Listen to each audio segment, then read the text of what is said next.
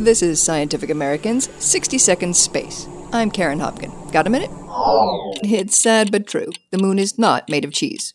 But it still holds some fascinating surprises, because a recent study finds that the moon harbors more water than was previously thought, and that this lunar H2O appears to hail from the same source as the water on Earth. That's according to work published online in the journal Science Express. The moon's thought to have formed by a violent collision between a spacefaring rocky body and the protoplanet Earth. It was also assumed that the heat of this impact would have caused any water, or its constituent elements, to boil off into space, leaving the baby moon high and dry. But recent studies have found that samples of volcanic glass brought back from the moon on the Apollo missions contain as much water as magma found here on Earth. Now, by examining the isotopic composition of that water, researchers have found that it matches that of meteorites, the likes of which also delivered Earth its first drink. The simplest explanation is that our planet was all wet before the impact that gave rise to its satellite.